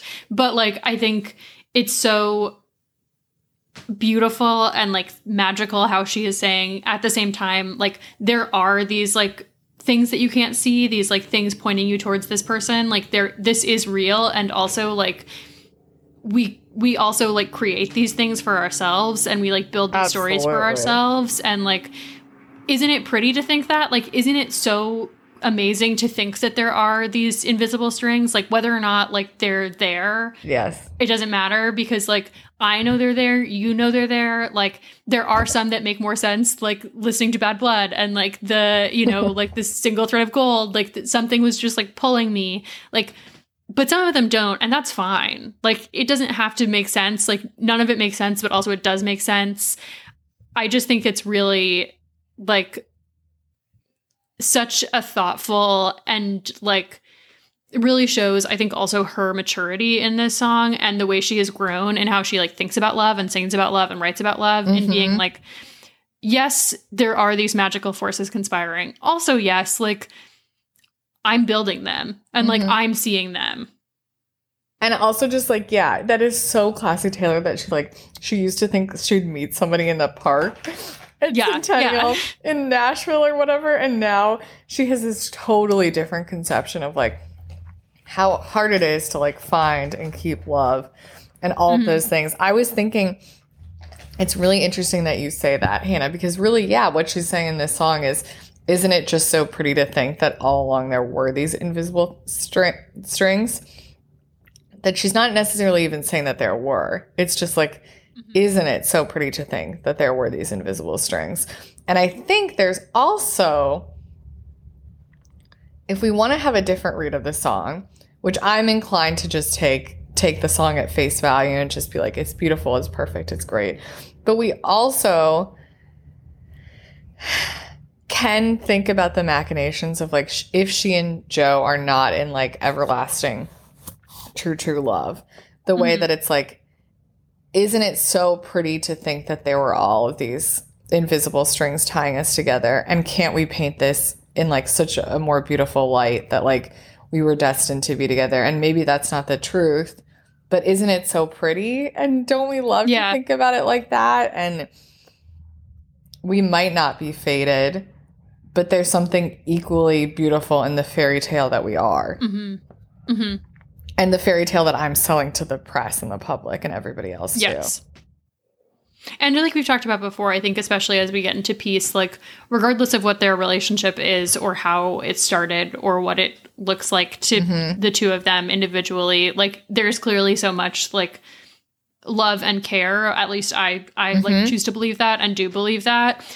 And so like that's also a reading that I like of like, maybe this isn't like the most like tortured, consuming love I've ever felt, but like, isn't it just so pretty to think that like we were supposed to do this all along, like that we have been moving towards this? And there's so much like, the word like calculating that always comes up with Taylor Swift, and like there just is a huge amount of like pre-planning and conceiving that goes into her life and the narratives we get, like we've talked about a million times. But I think it's kind of pretty and probably relieving for her. And like if her relationship with Joe is planned or whatever it is, that there's also like, even to planning and like purposeful decisions, there still is an element of like magic and wonder to, well, how did we even find each other to begin with? And even if we planned and plotted this thing out, it's still you and me. And like, how did the script lead us this way? And I think that's really interesting. I also think we have to talk about "Cold was the steel of my axe to grind for the boys who broke my heart. Now I send their babies presents." When I heard that, I was like, "Signed, sealed, delivered. I'm yours." So funny. And then go ahead. No, I was just gonna say, like the phrasing, like how she structures the sentences in this song is so interesting to me. Of like, green was the color, grass. Teal was teal was the shirt, bad was the blood, bold was the waitress, cold was the steel, gold was the color. Like, you know, not like I showed you gold leaves around Centennial Park, but like gold was the leaves which also I think adds into like this narrative of like, let's make it so beautiful. Like it wasn't that you were wearing a teal shirt. Like teal was the color of the shirt that you used to wear. Right. She's like the bard. Like, you know, yeah. I really think I'm like prepared to teach like a Taylor as William Shakespeare course at a collegiate institution once I learn a little bit more about Shakespeare. But sure, I just think like these are the times when it's like Taylor's doing that, right? It's like, and you want to talk about folklore. Yeah, that's the whole thing with this thing is like, right, this really poetic like turn of phrase that she uses in this song to talk about this made up or real relationship. And also it's like, what's the difference between the made up stories we tell ourselves about our real relationships you know? Like, we all have a Yes. story. Everybody has a story of, like, how they met their significant other or, like, the fate that led them there. And it's like, how much of that is real magic and how much magic is just in the telling of the story that you created. And I think that fits in really well with Taylor's whole bit about creating these stories that are, like, far outsized to the real totally, like, events that inspired them. It makes you think too of, like, when we were reading Big Friendship, of, like, all their talk about kind of, like, the origin story and how important that is to, like, any relationship, especially to friendships. But for her to like, build this, like, twisty windy song of, like, a twisty windy thread that does or doesn't exist, like, I just love it. Yeah, me too. Me too. I also just wanted to mention Time, Wondrous Time gave me the blues and then Purple Pink Skies. Obviously, we think about the Lover cover, but also, like, also the queerness. Flag. Yeah, like, her being all sad and then being like, I can be bi and it can be fine. And it's cool, baby, with me. Like, what does that mean? No idea. It's cool to be gay with me. It's cool, baby, with me. That part, towards the end of the song, I'm like, what are you doing? I do think it's super interesting to think of this, which I never have, but, like, to think of it as kind of an ironic song. Like, isn't it just so pretty to think that there was some invisible string tying you to me when actually we're not lovers at all? And this is just a story we've sold, which I don't want to be cynical about it because I think it's really beautiful. And I don't think I like any shred of it matters. Honestly. But me too. Agreed. This is the order of songs on this album is so strange to me that we go from Illicit Affairs into Invisible String into Mad Woman. Like, the transition whenever I'm listening to this album in order and it goes into Mad Woman, right. I'm like, yeah, I completely agree. All right, what do we want to say about Mad Woman? I don't really like this song all that much, to be honest. I respect it. I like that we get our first ever fuck in this song. This is our first fuck? This is her first fuck. I like a Scooter Braun diss track, obviously. I think that, like, some parts of this song are more compelling to me than others. Like, but, like, what the fuck is happening at the beginning where she says, "Do you see my face in the neighbor's lawn?"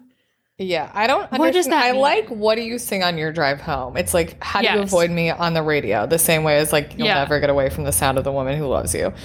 Yes. But to Scooter Braun in this instance, like, what do you sing on your drive home? Love that. Do you see my face in the neighbor's lawn? I think I heard something about, like, I don't know, like, where he lives, like, one of his neighbors has a tie to Taylor Swift. So it might actually be, like, hyper specific. Yes. I think, or maybe, like, and it's the same, like, chasing shadows in the grocery store. Like, there's not actually something there, but it's just like, do you see me when you look at this house of this person who, like, is somehow tied to Taylor Swift, who lives right by him? I don't know. That's as good as I get on that line. It does seem like a weird deployment of Taylor's first fuck, but sure. Yes. But I still like it. And of course, like, the sentiment of, like, again, just feels very much like Women and Gender Studies 101 of, like, every time you call me crazy, I get more crazy. What about that? Yes. When you say I seem angry, I get more angry. It's like, I actually really like that sentiment. I mean, it's true. It checks. And also, I guess I just maybe don't really like the sound of this song. I agree. And I don't know. Yeah.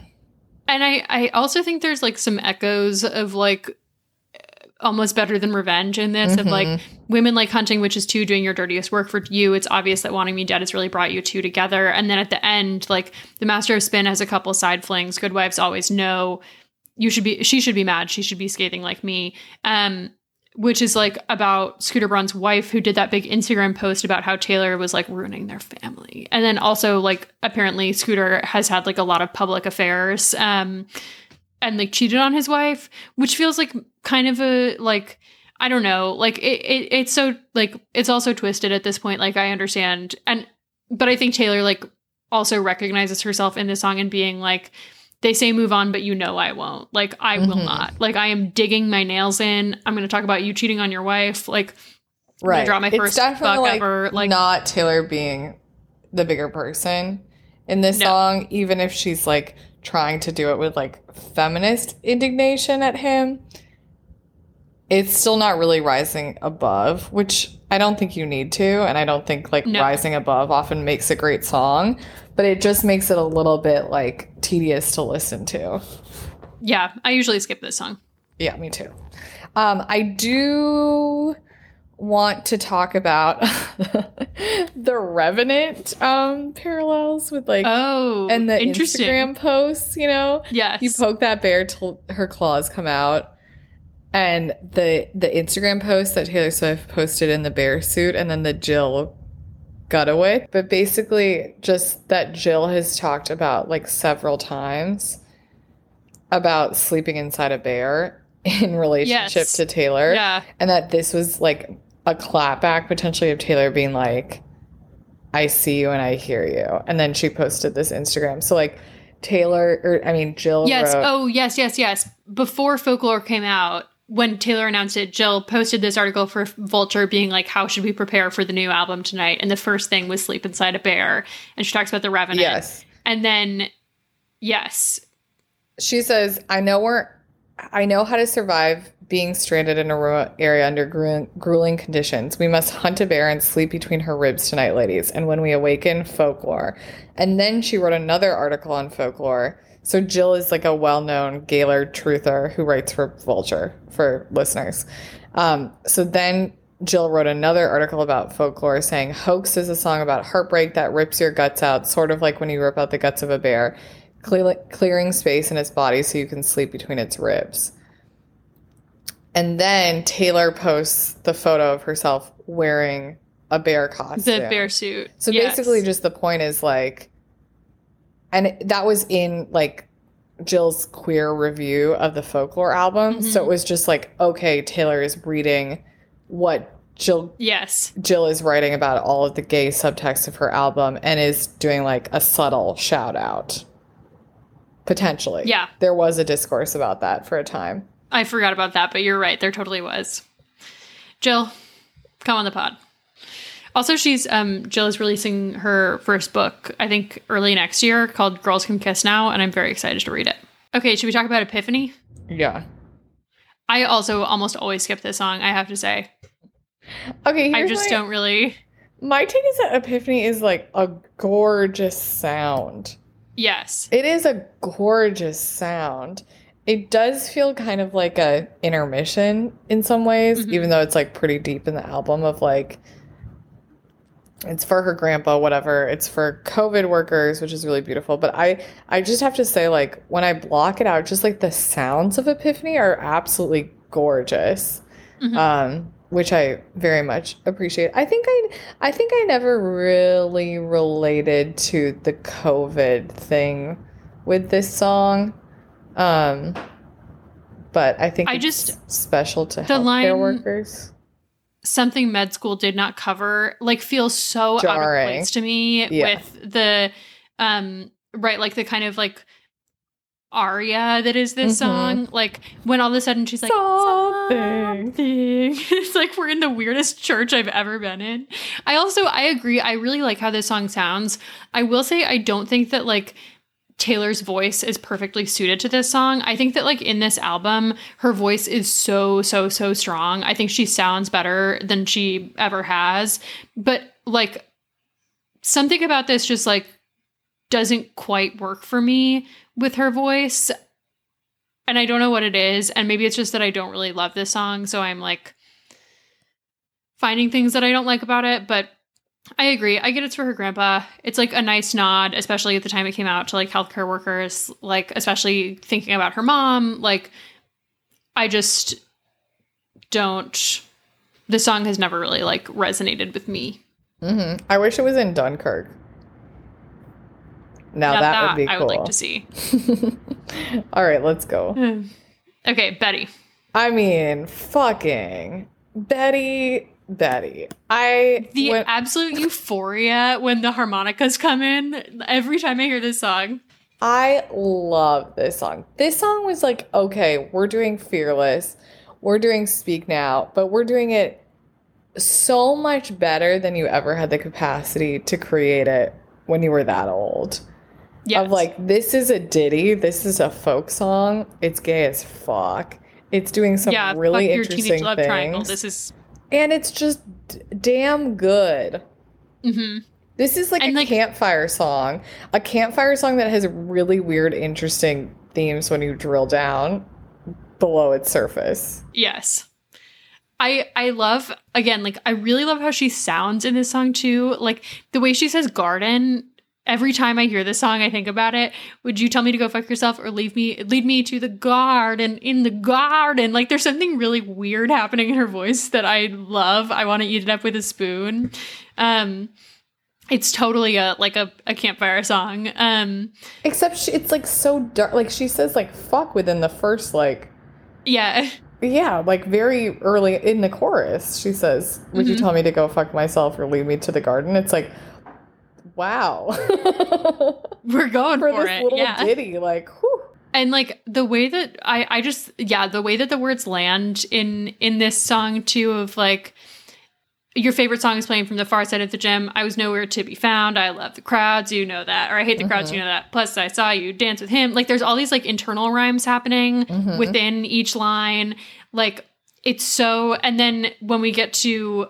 I was walking home on broken cobblestone, just thinking of you when she pulled up, like, a figment of my worst intentions. I love that. A figment of my worst intentions.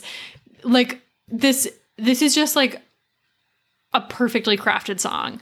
Also, it's like, okay, so, like, if I showed up at your door, would you tell me to go fuck myself or lead me to the garden, in the garden? And again, it's like, I cannot think of a single other time that we've heard the word garden in a Taylor Swift song with someone she's broken up with, other than the infamous Garden Gate in Cruel Summer. Snuck in every night that summer through the Garden Gate, which is Karlie Kloss's Garden Gate. And that feels like it makes perfect sense, right? Like, if I showed up, would you tell me to go fuck myself or lead me to the garden? Also, the fact that we're talking about, like... in front of all your stupid model friends. If I said sorry. And, like, we're talking about, like...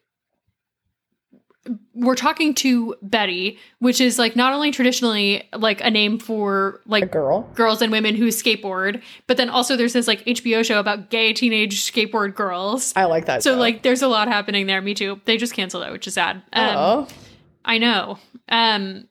But also, like, the gayness in the line, like, I was nowhere to be found. I hate the crowds, you know that. Plus, I saw you dance with him. Like...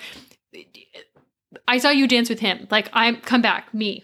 I'm going to show up at your doorstep, Karlie Kloss, through your garden gate. This song is so gay.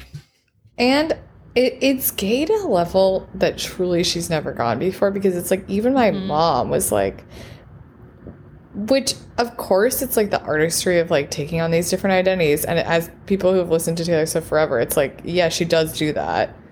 You know, like, she's been doing that since Mary's song, since, like, she loves to try on different identities and play with that in songs. And I think it's, like, a really, like, compelling part of her storytelling and folklore that she does. And also, it's just, like, this is so plain that my mom was literally like, is Taylor Swift gay to me and stuff like that, you know? And I tell her she should listen to a little podcast called When You Think Taylor Swift, she can get some intel. I also just think, like, we can't go without mentioning again that, like, Taylor Swift, who she's supposed to be being in this song, is this character James, which we revisit in Cardigan and is referred to, I guess, in August. But Taylor Swift in real life was named after James Taylor. She has often used James as a sort of pseudonym. And if there were any name for her to call herself as a quote-unquote male, it would be James. Also, she's, like, picking the names, like, of Blake Lively and Ryan Reynolds' 3 children, all of whom are girls, one of whom is named James. Like, there's... Yeah, I think there's, like, definitely something to be said for how, like, revelatory she found it to be able to, like, write songs from other people's perspectives on this album, which I am reading as like, you can say that you're writing songs from other people's perspectives, but like really now you have freedom to like write about yourself in like a more, whether or not like this is, but that's what it always is, right? Like even when you think about like an author or like, right, like let's think about like an author who writes fiction books. You are constantly writing from other people's perspectives, right? That's like what it is to be a writer. Taylor Swift is a songwriter. It's no different. But just because like you can write a character that is nothing like you and is still expressing a sentiment that has truth to you, and that is the power of writing from other people. Yes. Because you can express things you feel or think or see about the world, even if they're just things that you notice, but more like just complexly or compellingly through another person versus yourself. But it's still and like more safely. You are the creator, and like it gives you so much freedom. Yeah. Yes. Love this song. I love the collage you made me for this song. Yeah, I wish it's so good. See. I'll tweet a pic for the listeners, for all of our Twitter followers. Also, I think we should just say, will it patch your broken wings? Who wears giant Victoria's Secret angel wings? You made your mark on me, a golden tattoo of wings. Carly Kloss. I also I do think that there's something kind of funny about I asked the traffic lights if it will be all right. They say, I don't know. And then all the street lights, standing in your cardigan, kissing my cardigan, stopped at a street light, I miss you. I kind of think about she's missing this person staring at the street lights back when she asked the traffic lights if it would be okay. They say, I don't know. Also, all the cobblestones. Where are their cobblestones? Could it be in the West Village? Could it be the one place where there are cobblestones? There are actually cobblestones on the sidewalk outside my new apartment here in Philadelphia. Really? Yeah, pretty cool. Well, lots of broken ones. You will be walking home on broken cobblestones. Just thinking of you when you pulled up. All right. Figment of my worst intentions. Okay. We've talked about peace in depth on this pod, so you can refer to our literal line by line analysis. But this song is just so fucking good. This is a top 5 song for me for sure. The opening doo doo doo doo so jazzy. Makes me feel so like I see myself lifted outside of my body every time I hear those opening notes. I love it. I love this song. I think when I hear this song, it sounds so adult, so mature for Taylor. Yeah. I picture her black turtleneck at a jazz club singing this song every time I hear it. Bluebird Cafe 2.0. But no, even no. Less homespun, but same vibe. Yeah. Same vibe as the Bluebird Cafe, just somewhere where the dude in La La Land would hang out.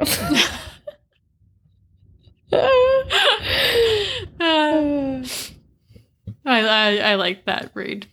Okay, let's talk about hoax, since we've talked about peace so extensively on this pod already. You love this song. I really think that this is an underrated song. I do have to say that since this album came out, I haven't listened to it as much as I did in the beginning, but I think that there are some super interesting parallels between Hoax and My Tears Ricochet. I think that this song has been very underanalyzed, and that there's Okay, so anyways, I think that there are some really interesting parallels between Hoax and My Tears Ricochet, and I think that this song has been far underanalyzed, and there's a lot of meat here. I think it's really interesting that it's the last song on the album, and it once again, in the vein of Seven, is a pretty poetic, vague song, and I think its imagery just really parallels My Tears Ricochet, and I think it's worthy of a much closer inspection that it's been given writ large. Yeah. This one also is huge portrait vibes. Yeah, huge just straight up direct references. Yeah. We got to do a Portrait of Lady on Fire episode between this and then when we get to Evermore. There's so much. But yeah, just a lot of that's what I hear mostly me too. in this song is Portrait of a Lady on Fire. It's just so sad. And again, that's what this song is so sad. My only one. We started the album with the one. My smoking gun. You've broken me. You're gone. I'm on the cliffside screaming, just like I'm screaming at the wake, or you're screaming at the wake in My Tears Ricochet. It's like My this Kingdom song, Come Undone. Yeah, it brings it all together. It's got all these imageries from previous songs on the album, but it's like devastatingly sad. And I think that makes it be like, okay, well, what's going on with you, Taylor? Like, yes, what's happening here? Like, are you with Joe? Yeah, that's between the opener of the one and then the closer of Hoax. It's like you're not with the person you want to be with, and you're really fucking sad. And then it's like, well, where does Invisible String fall into all of this? And it's like, well, Invisible String maybe only falls into it if that's a tail you spun, like a string. I also really want to talk about the whole thing with scars, the whole thing with scars that's running through Folklore and Evermore of it still hurts underneath my scars from where they pulled me apart, but what you did was just as dark. And then you put stars over my scars, but now they're bleeding. You drew stars around my scars. Yeah. It's like, bleeding. What's going on? I don't know. That has also confounded me. Yeah. I just think we really need to spend some more time with Hoax because so she ends the album with "Don't want no other shade of blue but you. No other sadness in the world would do." But you don't have that person. You don't have that shade of blue. Yeah. So really weird. You're even sadder. Yeah, it's just like, what does it mean? And I don't think I've heard a single good answer. No. But tune into our Portrait of a Lady on Fire episode where we will think about it through that lens, at least, because I don't know how I have no idea really how to interpret this song. Do you want to talk about the lakes? This song I've to be honest haven't listened to as much because it's the last one, so I don't, and it's on the deluxe album, so I don't always get around to it. But this one is really interesting in that it has some incredibly chuggy lyrics. Oh my god, with no one around to tweet it, these hunters with cell phones, which bums me out because there are also some really, really good Wisteria lyrics. blooms. Beautiful. I love I Want Auroras and Sad Prose. I want to watch wisteria grow right over my bare feet because I haven't moved in years and I want you right here. I know. I'm don't follow that up with the fucking line about the tweets. That's so embarrassing. Please don't do that. I could not agree more. That's literally exactly how I feel. Every time I listen to that, I'm oh, beautiful, beautiful. And then I'm God, never mind. Disgusting.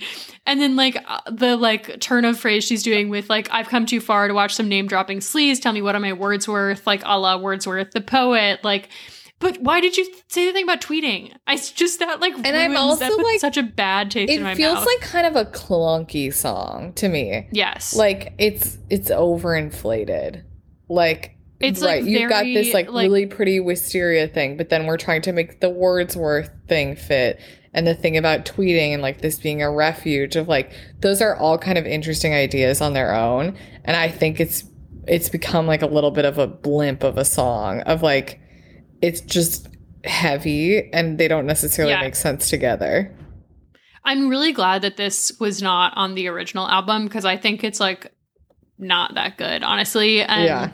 It makes me think of reading everything we read in 10th grade English. It feels to me the same energy as 10th grade English, and being really into all of these moody, brooding English poets and writing this song that doesn't quite work all the way, which sucks because I see it. Yeah, that part is cool. And I like this thing about the Lakes District, and I like the inspiration for all these poets went there to escape and die, and I think that's really interesting, and I think that's cool for her, and I think we could have done something really cool here. I also just kind of feel she cracked open the dictionary on this song and was how many big boy words can I fit into this song? And while I appreciate the extra-ness of it, because I think that's the point of this song, is it's very dramatic and prose heavy. I think that it also just reads like thesaurussy.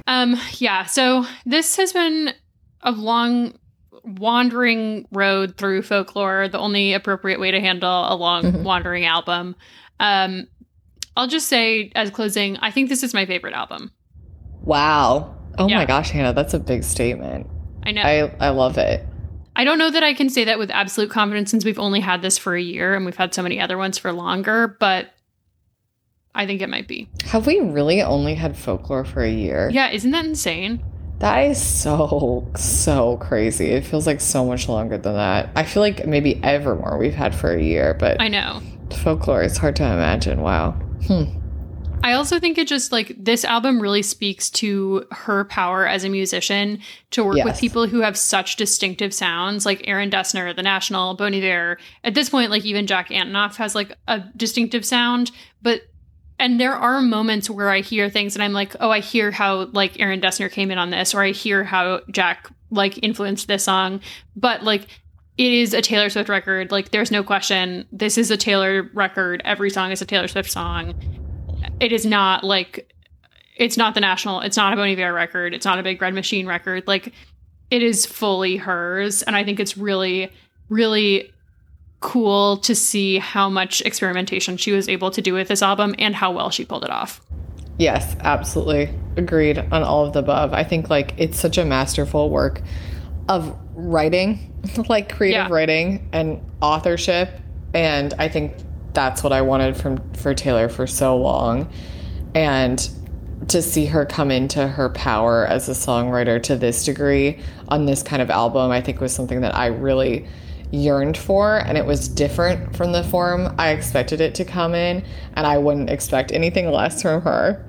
I think that's so amazing, and she's always ahead of the curve and keeping us on our toes. So yeah, this was the ultimate keeping us on our toes. So we're back, baby.